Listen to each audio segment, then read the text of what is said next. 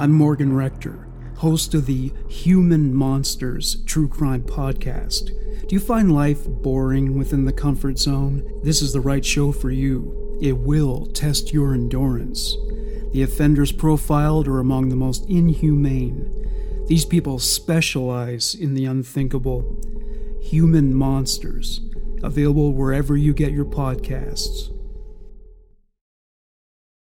Have you ever wondered what it's like to witness a murder? Forrest grabbed the knife and then just stabbed Johnny in one motion. Or how it feels to be shot?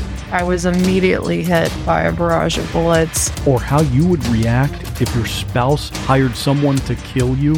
And he was to put me in a grave with a bullet wound on my head. These are the stories you'll hear on the podcast called What Was That Like? True stories told by the actual person who went through it. You'll hear from a stalking victim. Came back upstairs, and when I came back and turned the corner into my room, I saw him standing there. You'll hear from a man who was kidnapped and tortured.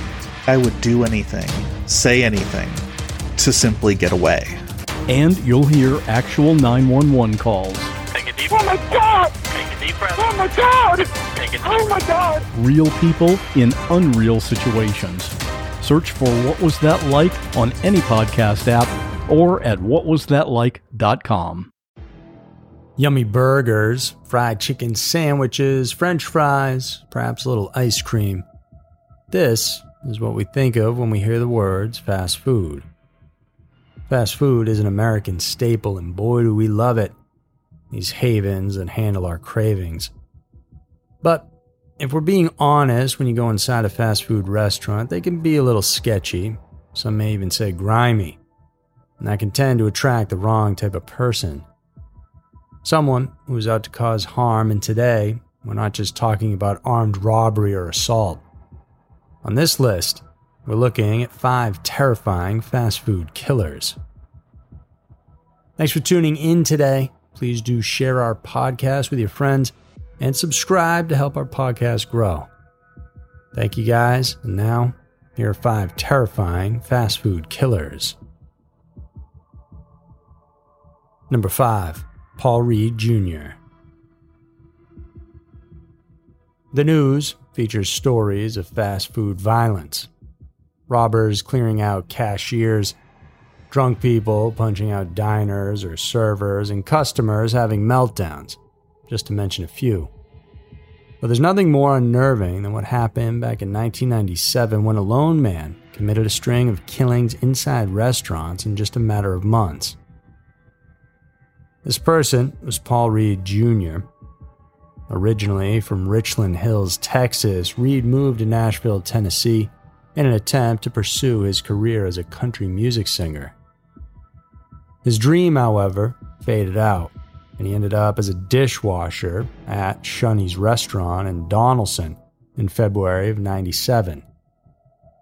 But aside from his musical aspirations, the Texas native had to deal with another thing, his temper. On February 15th of that year, Reed lost it, and he ended up throwing a plate at his coworker. It was, of course, fired on the spot, but instead of moving past the incident, the frustrated musician dove into his hatred and decided to do the unthinkable. A day later, on February 16th, Reed entered a Captain D's restaurant on Lebanon Road, which wasn't far from Shunny's. He posed as someone looking for a job, and once inside, he pulled out a gun and forced 16-year-old Sarah Jackson, an employee, and her manager, 25-year-old Steve Hampton, into a cooler. He ordered them to lie down on the floor, and then he shot them execution style. The shooter then grabbed everything from the cash register and fled. While the investigation was ongoing on March 23rd, Reed then entered the back door of a McDonald's in the Hermitage neighborhood of Nashville.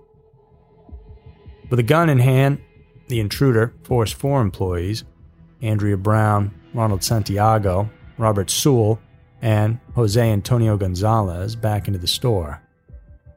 And just like with the first incident, the killer shot the first 3 crew members dead. When his weapon jammed, Reed then stabbed Gonzalez 17 times and left him for dead. The last victim survived miraculously, but the perpetrator had quickly fled from the scene with over $3,000 in cash. Exactly a month later, Reed went to a Baskin-Robbins on Wilma Rudolph Boulevard in Clarksville, Tennessee. At gunpoint once again, he kidnapped 21-year-old Angela Holmes and Michelle Mace, who was 16, and he brought them to a park. Their bodies would later be discovered the next day, and it was a gruesome scene to behold with their throats slashed. By then, most of the fast food chains in the Nashville area were closing early, and some even requested police patrols around their vicinity. On June 25th, with his anger still not extinguished, Reed rushed the house of the Shoney's manager who had fired him. He wanted to kidnap the individual, but luckily the door was locked, thereby impeding his attempts. Reed was subsequently arrested by Nashville police for the kidnapping attempt. This apprehension allowed the authorities to dig deeper into his past, and they were then able to link him to the murders at Captain D's, McDonald's, and Baskin-Robbins. He was charged and later on convicted on 7 counts of first-degree murder. And had it not been for Tennessee's anti-death penalty stance, he would have been executed back in 1999. In 2013, he was pronounced dead at Nashville General Hospital due to health complications. The family of the victims were obviously furious over what had transpired. However, though they didn't get the justice they so deserved, death still came to the one whom the public nicknamed the fast food killer. Number 4. William Smith. Different killers employed different tactics to trap their prey. For William Smith, it was easy. He just had to bump the rear end of their cars, which would then force them to pull over. On April 7, 1984, police were called over reports of an abandoned car at an intersection in Salem, Oregon. Inquiries led them to a certain Catherine Redmond, who had actually borrowed the vehicle from her roommate after a campus frat party. The driver was missing, and her belongings were left untouched inside. And 4 days later, on April 11th, the body of the 18-year-old sorority girl was found discarded.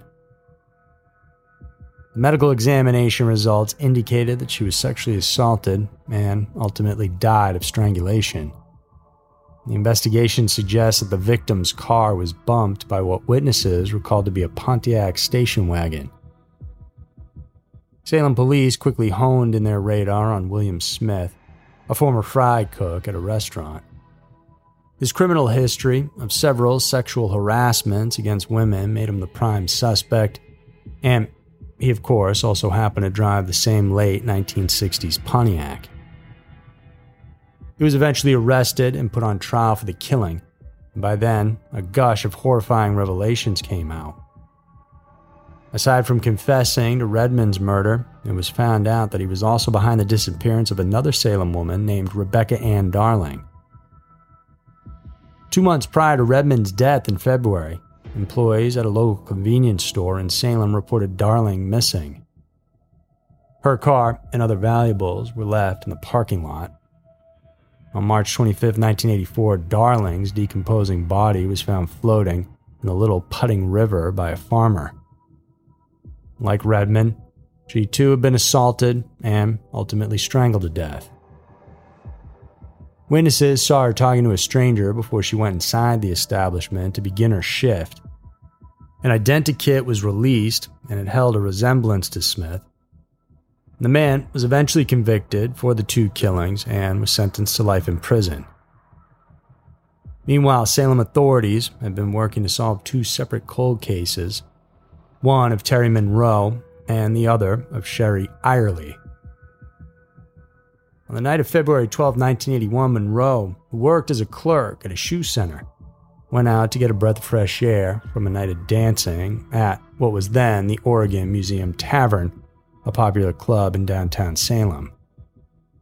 She never went back inside, nor did she return home.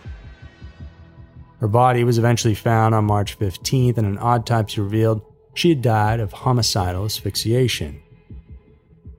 Irely, on the other hand, was an 18-year-old courier for Domino's Pizza. She disappeared on the evening of July 4th, 1982, after being sent to deliver 3 large pizzas to a remote location on Riverhaven Drive. The teenager was never found, and her remains are still missing to this day. In 2007, the Marion County Sheriff's Office decided to reopen the 2 cases. Their eyes were once again set on Smith, who at this time was already incarcerated. In that year, the inmate was convicted and given another life sentence after confessing to Irely's abduction and reported murder. Half a decade later, in 2012, the serial killer then admitted responsibility to Monroe's murder, whereby he also got a life sentence for it. Though Smith, who is now 63, is likely to serve only 1 life sentence, the family and loved ones of the victims were appeased that he's at least being held accountable for each of the sinister crimes he committed. Number 3, Mitchell Sims. Grievances at work happen quite often, especially if employees are not happy in their workplace. It can cause people to ultimately quit or turn into verbal or even worse, physical altercations. However, Mitchell Sims was the kind of person who took his grudge way too far. In 1985, Sims confronted the management at a Domino's Pizza franchise in Hanahan, South Carolina, where he worked after he had realized that his bonus payments were reduced. He quit and left the place, bringing with him that scorching kind of hatred that can't be extinguished, even with blood. On December 3rd of that same year, the disgruntled employee returned to his former workplace, where he found 2 staffers, Gary Melk and Christopher Zur. Both were 24 years old. Sims pulled out his gun, looted the store's safe, and then he shot the crew members execution style. After the incident, the shooter then returned home and simply went to sleep. Zur died on the spot, but Melk managed to drive himself to the Hanahan police station and told authorities that it was Mitch Sims. Melk eventually succumbed to multiple gunshot wounds and died days later, but not before letting them know about Mitch. With his name all over the news now, the gunman quickly made an escape and traveled to California with his girlfriend, Ruby Paget. A week after the first shooting incident, Sims ordered a Domino's Pizza to be delivered to his hotel room in Glendale. As soon as he received the food, Sims then killed the delivery man, John Harrigan, by drowning him in the bathtub. It was a horrifying sight to behold, with the victim's hog-tied body submerged in the tub, his mouth stuffed with a washcloth and a pillowcase over his head. Sims and Paget then stole Harrigan's delivery truck and went to the Domino's shop where he had ordered the food. The 2 psychotic runaways then tied the employees up who were working at that time and took all the day's earnings. Police found the victims in a situation wherein they had to stand on their toes to avoid hanging themselves to death. The murder spree would have continued had the lovers not been caught on that same month in Las Vegas. They were found after the stolen van was discovered abandoned at a parking lot near the place where the killers supposedly hid. Paget was tried and later sentenced to life in prison for her involvement in Harrigan's murder. Sims, on the other hand, was tried twice, first in California and then in South Carolina. Due to the severity of his crime, the convict was sentenced to death in both California and South Carolina courts in 1985, and currently he awaits his execution. Despite his attorney's defense, the killings were just but a crime of convenience. The people believed it was Sims' unfathomable hatred for the pizza chain that motivated him to kill so many employees. Number 2. John Taylor and Craig Godineux. It wasn't exactly known how John Taylor and Craig Godineux became close, but their partnership had led them together to a bloody circumstance that would then in turn make them become some of the most vilified criminals New York City had ever seen. On May 24th of 2000, the pair went inside a Wendy's fast food restaurant at 4012 Main Street in Flushing, Queens. They approached the outlet's manager, Gene August, and forced him to summon the remaining 6 employees on the pretense of having an emergency meeting. The unsuspecting crew did come to the manager's office, but much to their surprise, found the 2 men, one of whom was armed with a gun. After being duct taped, they were then led downstairs inside the walk-in freezer.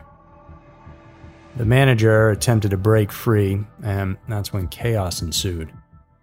Taylor knocked the man down, stood over him, and fired his gun into the victim's head. Godneau, like everyone else, was shocked. He even let out a scream himself. Supposedly, the plan was only to loot the store's stash, but obviously, things went south at that point. Taylor went on to shoot another employee, after which he handed the weapon over to Godneau, who was now trembling profusely. Shocked and dumbfounded, the reluctant robber felt his companion's hand holding him while telling him to just close his eyes and pull the trigger. In shock, Godneau followed the orders, and he must have been in shock or consumed by madness because he went on to shoot the other 4 people in the head. 5 of the 7 Wendy's staff members died that day, but 2 of them survived. One of the survivors even managed to wriggle free from the bind and call 911. Meanwhile, the killers fled with almost $3,000 in cash. Less than 48 hours after the chilling massacre, police were able to arrest Taylor and Brentwood. A short while after, the authorities confirmed they also had Godneau in custody. Marred with extensive criminal histories, the 2 were charged with multiple murders. In 2001, Godneau pleaded guilty. He was supposed to be sentenced to death, but the court deemed the convict mentally incapable, and so he got a life sentence instead. Meanwhile, Taylor got the death sentence in 2002, but due to certain legalities, his sentence was commuted to life in prison as well, a decision that drew negative reaction from the public, especially from the families of the victims. It's terrifying to think that these would-be robbers turned into mass murderers, killing 5 people who were only trying to make an honest living for themselves. Number 1. Henry Wallace. Many serial killers pick their victims, and most of the time, they're strangers to them. Henry Wallace was the kind of murderer who preferred those whom he personally knew, and in his case, some of the victims were those he even had worked with. Originally from Barnwell, South Carolina, Wallace relocated to East Charlotte in North Carolina, but he carried with him a dark and murderous past. A hard-working man, he later found jobs at several fast food restaurants. He ended up working as a manager at a Taco Bell outlet near the now-defunct Eastland Mall in East Charlotte. On February 19, 1993, Wallace sexually assaulted and strangled to death Shauna Hawk, a college student. Hawk happened to work for the same Taco Bell joint where the killer was her supervisor. 4 months later, Wallace did the same heinous deed to his co-manager, Audrey Spain, and her body was discovered 3 days later. Not only co-workers, but the South Carolina native also had an affinity for casual acquaintances, and on August 10, 1993, he raped, strangled, and later on burned the body of Valencia Jumper. The 21-year-old victim was his sister's friend. Calloused, but not feeling the slightest remorse, he even attended Jumper's funeral just a few days after he had murdered her. On September 14th, he went to the apartment of Michelle Stinson, yet another Taco Bell co-worker, and like the others, Stinson suffered the same grim fate. The rapist even stabbed her to death in front of her own child. Throughout all this time, the entire community of East Charlotte was shaken to its core with the presence of the so-called East Charlotte Strangler. Still, though, the police were oblivious that it was Wallace the entire time. And so in February of 1994, the man struck once again. He visited another one of his co-workers, Vanessa Mack, at her apartment, where he assaulted and later on choked her to death. And his crimes were still about to get more intense and terrifying. On March 8, 1994, he robbed, raped, and strangled Betty Baucom. She was his girlfriend's co-worker at a local restaurant. On that same night, he headed over to the apartment that Baucom lived at and murdered Brandy Henderson. And it's hard to find somebody who compares to the brutality of this man when he raped the victim while she was holding her baby. As what he usually did, he then strangled Henderson and even proceeded to choke the child. Fortunately, though, the kid survived. Wallace claimed his last victim within that same month when he robbed, sexually assaulted, strangled, and stabbed Deborah Slaughter. She was also a co-worker of his girlfriend. He had already killed 10 people from East Charlotte between 1991 and 1994, and by this time, local authorities had already called the FBI to help solve the string of murders. His carelessness and boldness to commit such crimes eventually led to his arrest, though, on March 13, 1994. He not only confessed to the Charlotte murders, but also to one that he did in 1990 when he was still in Barnwell. His trial was swift, and after his conviction, he received the death penalty, of which the families of the victims awaited to be executed. In total, Wallace claimed the lives of 11 women. Had he not been apprehended, no one knows, really, how many others he would have killed. So that's going to do it, guys, for our podcast today. If you do enjoy what we have here, please do take the time to rate and share the content. If you're craving more intriguing true crime stories, then head over to our Everytown podcast. Over there, we serve up some of the craziest stories that have happened all around the country.